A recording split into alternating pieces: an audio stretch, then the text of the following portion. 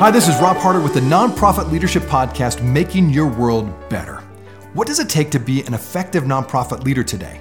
What are the biggest challenges? What are the biggest obstacles? How should nonprofits fundraise in an economy that is constantly changing? All these reasons combined led me to start this podcast. It is my hope that through these podcasts, people can learn not only what it takes to be an effective nonprofit organization, but to hear real stories from real leaders who are successfully making a positive impact in their communities. We hope you enjoy these podcasts as together we hear how they are making their world better. Today in the studio, we interview Cheryl Fox, the Executive Director of the Summit Land Conservancy. Today we're talking about collective impact and how she's seeking to provide collective impact through her nonprofit. She talks about a lot of different things, but number one, she talks about how nonprofits, in her opinion, exist to solve the problems of a local community. And the most effective nonprofits are those that work with other people, other nonprofits, and the larger community to solve those problems. She also says that she had to intentionally incorporate time into her schedule to make collective impact work. In other words, it didn't just happen naturally. She had to really proactively incorporate that into her schedule and mindset to make collective impact happen. Finally, she said the most important question or decision that a nonprofit leader has to make is the decision to let go of the fear of losing donors. She feels like that's the biggest obstacle keeping back nonprofit leaders and organizations from doing more collective impact is by letting go of that fear of losing donors. So I think you're going to really enjoy Cheryl's message today. Enjoy today's podcast.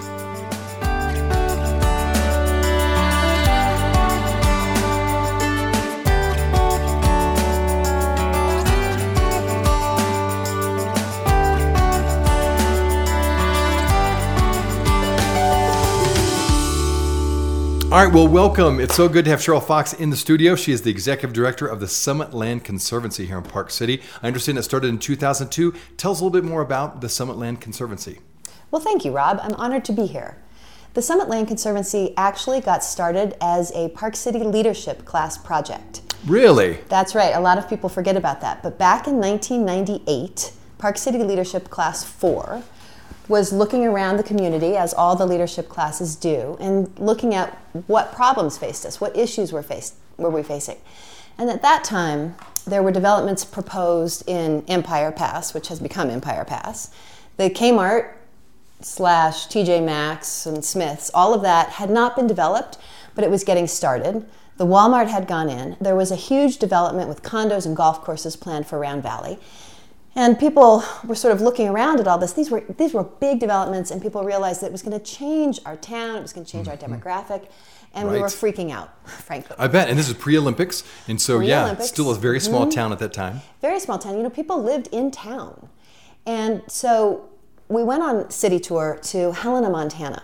Very conservative place. In Helena there was a big iconic mountain in their town. And they had bonded for, I think, $50 million, or that might be too much. They'd bonded for a lot of money, and they'd bought this mountain. And we came back and we thought, wow, maybe this is what we need to do. Or we need to figure out, we need to do something. Because we had realized, some people had been involved with the development process and going to planning commission meetings and saying, whoa, whoa, whoa, whoa, whoa. And what we realized was that in the state of Utah, zoning has few teeth, if any. Right. And you would stand up and say things like, wow, you really shouldn't build something at 8,000 or 8,500 feet. Well, common sense doesn't matter. Environmental impact to the elk and moose didn't matter. And so what our class realized is we just need to buy it. That's fair to the, all this is private land, unlike other Western ski resorts. All this is private land. And so if somebody owns it and somebody's been paying taxes on it, so really the fair thing to do is just to go buy it. Right. So we formed an organization, and the goal was we were going to raise money here to save land here. And that's what we did back in 1998. At that time, we called ourselves COOL, Conserving Our Open Land. Oh, I like it. Yeah. I like it. So I know it. That's the original name. That's the original name. That's so great. We started out, and I was part of that leadership class 4. And at the time, I had, I was a ski bum in town. I had 5 jobs. I said I don't have time for another job. So another guy in the class said he would kind of get the organization up and running, and then he moved to Huntsville. So they all looked. Landed back to you. That's right. They all looked at me like, you're the one who's not married and has no children. You have time. So you have time, right. So I did. I started out as the sort of starting executive director.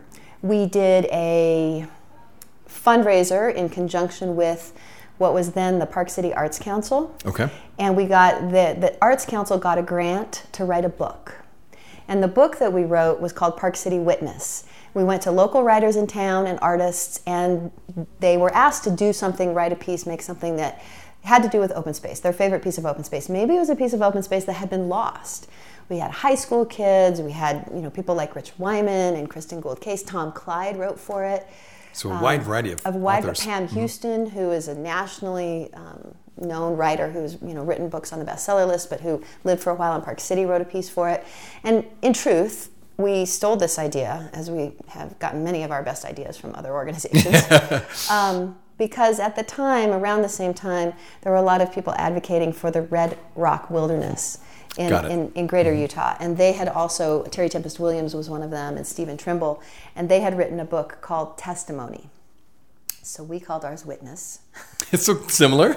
Right. Okay. And anyway, so the Park City Arts Council basically paid for the publication of this, and we raised $5,000, and that was the seed money. That was the start. That got this organization started. And I think it's a great, we're going to talk a little bit about collective impact and collaboration, and this was one of those situations where an arts group and what is generally characterized as an environmental group came together to do something pretty amazing.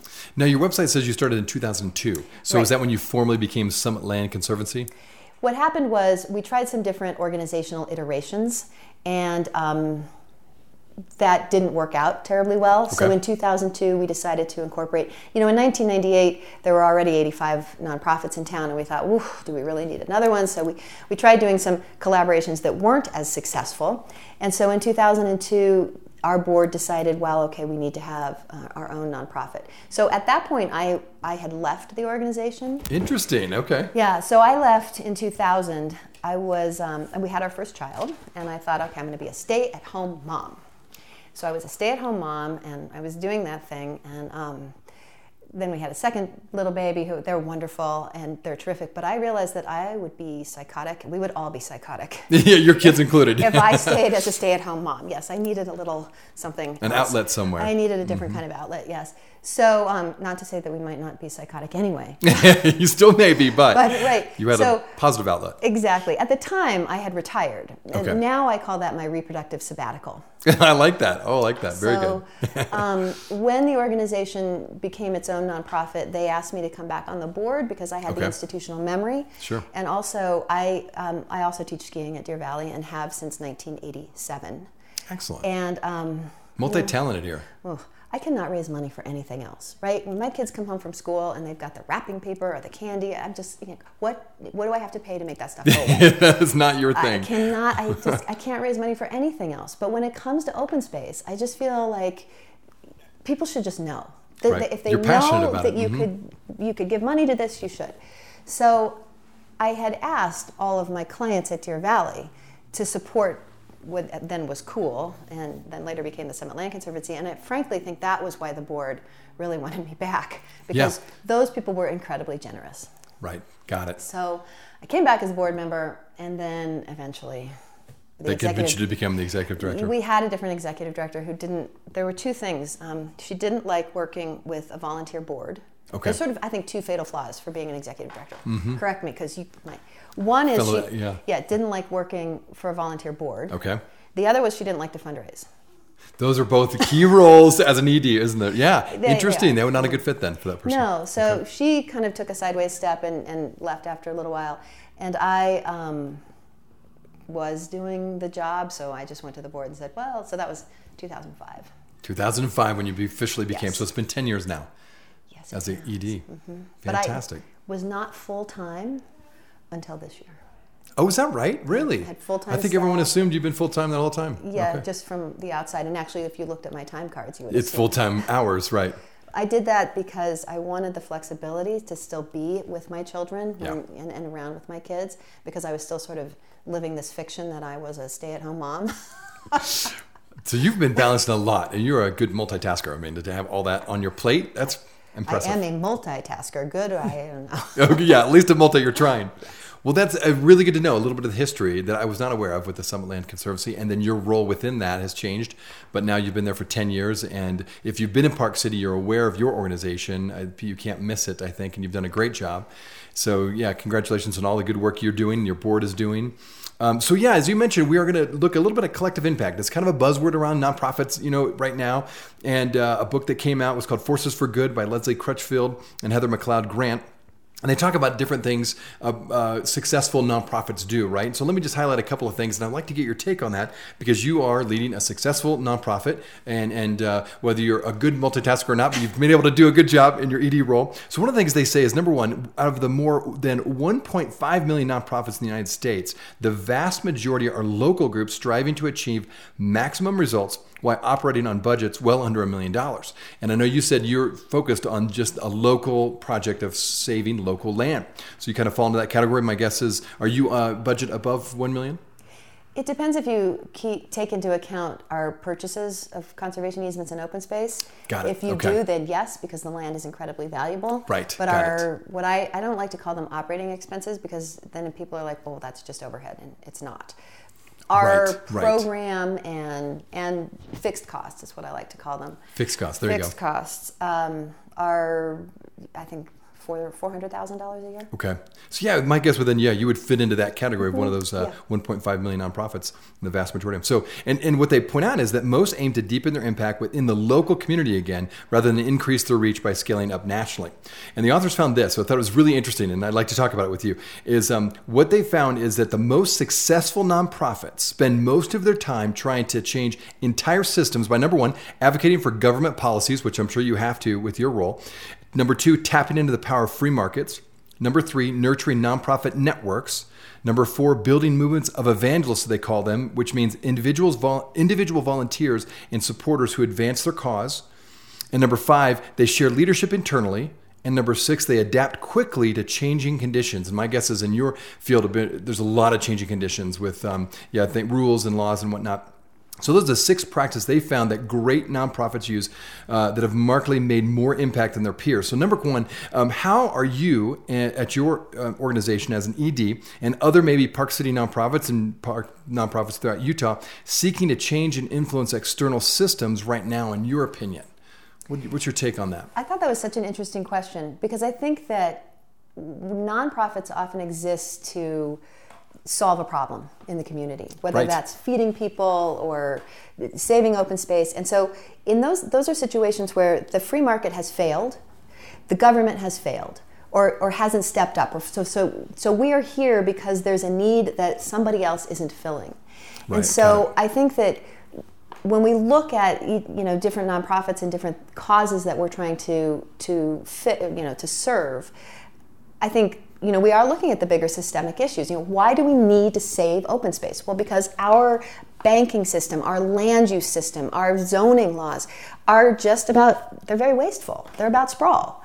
And all of our systems, our socioeconomic systems, are set up to sprawl. Mm-hmm. So making people think about things in a different fashion is really the basis of what we're trying to do. You have to look at it as even I think about right now, the school district is thinking about, the bonding expanding. And, they have footprints all over town already. Why don't they go up? Why do they have to build on the field? Mm-hmm. Why do they have to take the green space away? So if we were in Europe, you would go up and save the green space, because if you don't save the green space, and then you don't have outdoors and you don't have wildlife, and where do you grow your food? Actually, you can grow your food on the roofs also. Good point. Yeah. When we get to that. But so I think that nonprofits do exist to fill those gaps where the existing systems have failed us or aren't doing a good enough job. And so any organization has to be aware of, what is out there in the society, what's in the community, what's in our sort of collective system, unconscious, whatever, that gets in the way of solving these human problems. Well said. And that leads to the next question. What is the most effective way, in your opinion, to create movements of evangelists? I think of those individual volunteers and supporters who advance their nonprofit's cause. I know you have some evangelists because they're out there in Park City and they're wonderful. They believe in this idea of saving land. So how do you cultivate that? How do you create a movement of evangelists in your organization? I really liked this question because I was a liberal arts major in school and grad school. And the fact of the matter is now in my life, I love my Excel spreadsheets. I love crunching the numbers. I love looking at, who's donating, who's not, where are our donors coming from. And we have been doing in Park City for, I think, 6 or 7 years, a film festival. Right. It's the Wild and Scenic Film Festival. It's great. It shows great films. People come. We can give away tickets. We've really thought... What time of the year is it? It's usually in the springtime, in April, May, March. We're not going to do it anymore. Interesting. Okay. And why not? Yeah. Well, here's why. Because we've done also, when we've started over the last 3 years, a program we call Hops Hunters. And we take people on free hikes on Sunday afternoons, and we go look for wild hops that grow on the hills around here. I've been hearing about this, You might have heard about them. Also, then Wasatch Brewing makes a beer that is called Clothing Hoptional. Are you serious? So, that's funny. It's right there with Polygamy Porter. That's right. A little bit racy, causing trouble in Utah. So anyway, but what we found is people would come to the film fest. They would enjoy the film fest, but then it would come around to say, "Live PC, give PC." Did those people donate? No. Interesting. Did they? They weren't drawn to your organization right, to that next level. They would get the year-end appeal, like, "Hey, we're going to save this open space. Will you help us out?" No. We had a project. We're saving this piece of land over here, that piece of land. We could use some funding for that. Did they donate? No. Interesting. The people who go to the hops hikes, fewer people. We don't reach as many people. Live PC, give PC, the rate of giving was so much greater. Interesting. Okay. We have something going on up here. The rate of giving so much greater. Got it. So so maybe smaller, but they're more committed. So you get more of an evangelist out of them. So I think that what we realized is that to get people really behind our cause, we had to get them muddy. Interesting. Okay.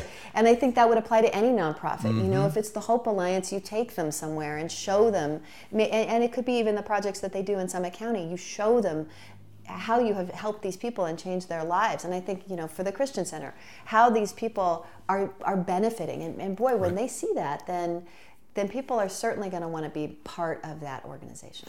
I love it. So giving people opportunities to really taste and feel, if you will, what your organization does.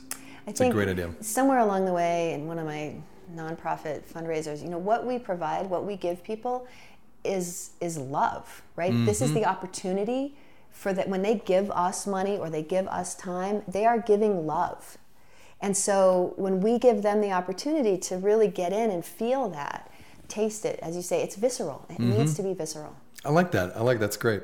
All right, so let's go to the next question. So out of these 6 best practices that we just mentioned, how best can small nonprofits, again, we talked about that under $1 million budget and maybe they only have 1 staff person, maybe 2 at most. How best can small nonprofits apply these 6 practices in your mind? Because my guess is, hearing your history, you went through those different phases. Now you're a much bigger organization than you were back in 1998, let alone 2002.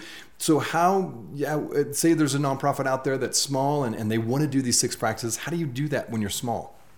I think that being kind to yourself about any of this is really important. I think sometimes... Talk about that. What does it mean to be kind to yourself? Well, when I hear a lot of great ideas, I want to do them all and I want to do them right now. Got it. And that creates a huge amount of stress. And I think that by being kind to ourselves, it's really important to have a good plan and look at things. Wow, we have all of these ideas and all of these options. And we just went through a big strategic planning process and we came out of this and there were all of these great ideas and options. And the consultant actually said, you need to pick the things to do that are imperative. Okay. Prioritize those. That's right.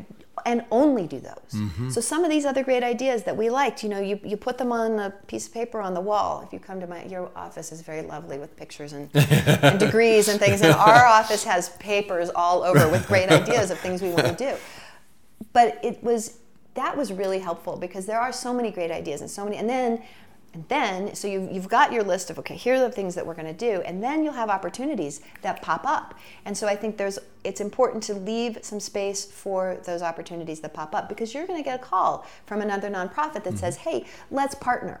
Or you're going to get a call, on my way in here from the landowner that, boy, I've been wanting to talk to this guy for years. And they called today. And he called today, wow. 5 minutes so before I was supposed to talk to you. Right. So I really want to talk to that guy. Absolutely. So you were ready for those situations to pop up because you had your priorities straight. That's right. Excellent. And that's one of those things about this whole collective impact. When I first read it, I was very concerned. Because we, as a land trust, have to be around for a very long time. Our mission, our purpose is to save open space forever. That's a long-term project, isn't it? Long-term project. It really is. So, and we hold conservation easements that are legal contracts that are perpetual. And our role in that is to go out every year to the open spaces that we are protecting and make sure there's not a new set of condos, or that the weeds haven't taken over, or the fences haven't. Or what happens more frequently is that the neighbors decide that that open space back there is a great place for their trampoline or their swimming pool, or they just go cut the trees down because they block their view. So we have to be prepared, and we have to have money set aside so that we can take care of those threats to the open space forever. And that's 20 years, 50 years, 150 years. In order to be around in 150 years, you've got to have some good governance. You've got to have some financial stability. You've got to have some things in place. And in that sense, we're different than some of the other organizations in town. And we just did, I love this, we did a collaborative deal with Nuzzles & Co., formerly Friends of Animals. Right. Okay, another great group in town. Yeah, talk about this. Yeah, because it gets right into collective impact. This was great. So, and we, all of us, our board, our staff, we all have our pets from Nuzzles & Co. forever and ever, right? I worked at Dolly's Bookstore when that organization got started in Dolly's Bookstore. Fun, yes, okay. The Weisses. So huge supporters of this organization. So we're getting together and we're talking about, we want to do this. They have 60 acres. They want to protect it. They want us to protect it. And it was talk about clash of the cultures. Right? Between your two organizations. Between two organizations. Okay. I have lawyers on my staff. I have professional people with graduate degrees on my staff. I have, not to say that they don't, but because we're setting up these legal structures that need to last for a very long time. You need that expertise, right? So, we are a little uptight. A little type A. Even though we have our pets that, help us out. They're therapy pets. Which is not, they probably are. Which is not to say that Nuzzles & Co. isn't, but our whole thing is, we have money, you have to set it aside, and we have reserves, and we have this, and we have that, so that we can function if the economy goes down or if something happens. You bet. Nuzzles & Co., their whole organizational structure was very different, and who do we deal with, and just figuring that out. It was a challenge for our organization. I'm sure that working with us was a challenge for them too, although they've been very nice and haven't said anything. We're going to get them next on the podcast. Right. No, just kidding. I sat down finally because we realized that, we're around. We got to be around forever. So we've got all of this. Like, you got to lay the bricks, and we are the third little pig building that house out of stone or bricks, right? Those guys, when they get a call from a shelter somewhere, and they're going to kill a bunch of dogs and cats, those people, it's like, do we have some money? Yes, we have money. Go and save those pets. So it's very immediate. It's emergency driven almost. Right. So are they going to, put money into a reserve fund so that, they can pay their staff? No, they're going to go save them because something's going to die if they don't. Right. And so different really time different frame. Culture. And so I think that it was a really interesting, when I first read this thing about collective impact, because we are so buttoned up as a land trust, and you have this and you have that, and you probably wondered, can we do a collective impact? Because we're so unique. And we're accredited, which puts a whole nother level of requirements on us. And are those government requirements? Are they state government, federal? It's the Land Trust Alliance. There's a Land Trust Accreditation Commission that looks at land trusts all across the country. Got it. And there are a bunch of practices and procedures, and you have to follow them. Because if you don't, your easements aren't going to hold up. You're not going to be around to protect. So if we say we're going to protect open space forever, then there's some things that we really need to do. And people get huge write-offs sometimes when they work with us because they're giving away the value of their development rights, even if they're only giving away some of the value of their development rights. We just did a deal. It was a $430,000 deduction. Oh, wow. These people donated $430,000 because the land value was that high? of value, right? So you think the IRS is going to sit up and take notice of that? Absolutely, yes. Right. Yes, you they bet. are. So you better have your ducks in a row. You got to dot your I's and cross your T's because you don't want you want them to sit up and say, wow, that was very generous. On to the next file. Right. So, interesting. So we function in a very buttoned up world. And so this idea that it's all about collective impact and go out and save the animals. When I first saw this, when it was first presented to me, I thought, I don't know. I don't know if we're the type of organization that can throw reserve accounts and best practices to the wind. But but I'm coming around. Okay, all right. What's the value in your mind of collective impact then? Why would you even want to come around? Like, it sounds like you're doing well in your direction with your organization. What's the draw for you to have collective impact? I think that one of the other parts of being an organization that's around for a long time is you want to be like Citibank, right? Too big to fail. That's a good analogy. Or you want to have brought so much value to the community that they want you to succeed, right? And they're willing to say, wow, this organization is really important, or wow, I've been running and going in Round Valley forever, and this is what they do. They make sure that we can go in Round Valley forever. So if we were to get in a bind or something goes crazy, that they come out and they say, wow, we love those things that this group has done. And it's just about building strength over time, and again, but really thinking about the value that we provide for the community, because it's not just, the reason that these lands and the work that we do has value is that people enjoy them, and some of it when it's Round Valley where you can go there and enjoy it, but a lot of times, especially in Eastern Summit County when we're working with private lands and farmers and ranchers, it is not a great idea to have a lot of public access on a working farm, right? Right. Dogs and the cattle or the llamas. They don't always get together, work real well. Good together. So, trying to figure out how to create value for people, how people can really see that those farms benefit us, and how they benefit us. And well said. Getting them out there and having those visceral experiences is important. Excellent. Well, and then now moving a little bit to those who are not serving, say, in a full-time nonprofit role. What would you say to them as the best way they can help provide collective impact to help solve today's biggest issues? Because the idea is, in this book, in fact, they mention that the private sector, the government sector, and the nonprofit sector really should be working together. And so what would your message be to those who are not in a nonprofit role? Maybe they work at a bank, maybe they work as a teacher, maybe they work for the government. What would you say to them? Advocate. Okay. Advocate for whatever it is that resonates with them. So if they're a banker and maybe they drive by something that they see as open space that ought to be open, maybe they drive by a beggar on the street and they feel like, why do we have beggars on the street in this day and age?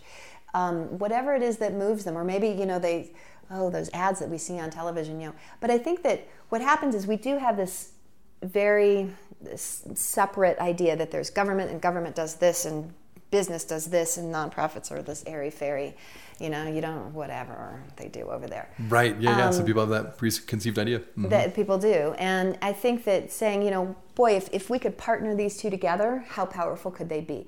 And we do a lot of partner activities with the local government in terms of acquiring open space. Because we can bring in private funding sources so the government doesn't have to spend all the money. Right. And I will tell you that we are probably by far, even though using a nonprofit organization to provide a service in the community, probably it saves taxpayer dollars, right? Because we're able to raise money from donors who care about this cause, and also we're just able to provide services generally for cheaper, which isn't always a great thing, because that means we're not paying our people the same wages as people are being paid who work for the government, and that's a whole different topic you can get into with a different executive director. Exactly. But advocacy sounds like that's the key, is to advocate for these nonprofits that you believe in and that you get behind, so they can support your organization, for example, they can get involved, they can volunteer, but that in your mind is the biggest way they can serve. I think it's a huge way, and to make sure they articulate whatever it is they care about. So I don't know if you've heard, but Envision Utah recently did a survey of over 50,000 people in the state. That's a big group of people. That's a lot of people, right? And they said, they were talking about growth and things and what's important. And they were stunned, the people who put this survey out were stunned that people said, we want to save farms and ranches in Utah. Interesting. I didn't know that. I didn't hear that report. Very interesting. And other, we want to save that ranch that's at the end of the orchard that's at the end of the street. We love that. People love living in those kinds of environments. And so that's one of those situations where somebody can say, well, now Envision Utah has this mandate kind of to go forward and say, wow, we need to save farms and ranches. What do we do? How do we do that? Well, you got to pass a bond, right? Because you got to have some money to save some farms and ranches. So just those kinds of things, when people voice what they care about, And that leads to action. That leads to action. Mm-hmm. Excellent. Okay, good. And then last question. So nonprofit leaders, what is your recommendation to them from your perspective as being an ED for a long time, being in a nonprofit organization for quite a while now? Why should they buy into this collective impact? Why should they really make an effort like you have to make collective impact something at least you're open to, if not actively involved with? In my experience, the organizations that are more successful are the ones that play well with others. Okay. Mm-hmm. Especially so networking in and someplace collaborating. Like Park City. We're a small group, and I know, having watched this for a long time, there are always, we have people always like, well, there's a limited number of donors. Not true. There are, people who get too territorial their organizations get in trouble. Interesting. And so my advice is you got to find out how you can play well with others. How can you collaborate? Sometimes with organizations that are very similar to yours, and those collaborations are more difficult. Mm-hmm. They just are because there's more overlap, right? There's more overlap, mm-hmm. and there's fear that if they found out that we do this and that similar organization, my feeling has always been people are going to support what they want to support. So our job is to go out and do the best work we can do, and do it with a smile on our face, and really try to do some important things. So again, you see nonprofits that thrive are really those that are willing to work with others and want to network and collaborate. And it's so much fun too. Mm-hmm. We partner a lot. Of course, Mountain Trails and Swanner and those kinds of organizations that are similar. It's a natural fit to us. Right. Anyway, it's a natural fit, and people are like, "Oh, of course, those two would be together." But I think it's important. Because it's not always easy, right? Because we think, wow, people are going to support Mountain Trails, and they maybe aren't going to support the Summit Land Conservancy. Right. But I always feel like if you support one, you ought to support the other, because open space is better with trails, and trails is better with open space. Right. They go together. And Swanner, they have a preserve. They're protecting open space, but they're protecting and restoring that preserve that they have, mm-hmm. and that becomes a toehold for all kinds of other species that go into Round Valley and go to the McPolin Farm and go to Quarry Mountain, which are the properties that we protect. So it's just better to work across together. The board. And I think that and those are the ones again that are a little trickier because they're your mission is similar, mm-hmm. and so you think, wow, you may draw the same donors, right? And mm-hmm. are we going to poach them? Are they going to stop giving so much to us? And you have to let that go, and let the donor decide. I like that. And provide a good experience and good quality impact for that donor. Well, I like that perspective, and I think that's partly why, for me, I've been here for 5 years now, why I do think there is a really good spirit among nonprofit leaders, and I think it's because of the attitude that you have and many others have, that they want to collaborate. They're letting go of that sense of, what if I lose a donor? And they let that go so that we can do more together, and it's no doubt about it. It's so much more fun to work together and see each other as an advocate to each other. So, Cheryl Fox, Live PC, Give PC is such a case in point. There you go, right. Because you're online and it's like click to buy, right? Because once you're in there, it's like, oh, I want to donate there. Click, how much? Oh, click. And the first year that was out, my husband afterwards, he's like, how much did we donate? It does. It's so easy to donate. I know. It's so easy to donate, and I didn't really know, but I would see, I want to support that. And then I'd see, Scott Loomis donated some at Land Conservancy. I'm like, wait, did I donate to the housing people yet? No. Oh my God. It's true. That's a great point. It makes it very easy to donate. It does. It's a brilliant idea. But it's such a great collective, right? Because as you say, there are all these great organizations in town, and every one of them makes this community great. Well said. Agreed. Yeah. Who would you not have? Nobody. So it's important. Well, excellent. Cheryl Fox, ED of the Summit Land Conservancy. What's the website again so people can find out more information about your organization? Go ahead and give that. WeSaveLand.org. Love it. WeSaveLand.org. Cheryl, that's been great. Thank you so much for your time today. Really appreciate you coming. Thank you.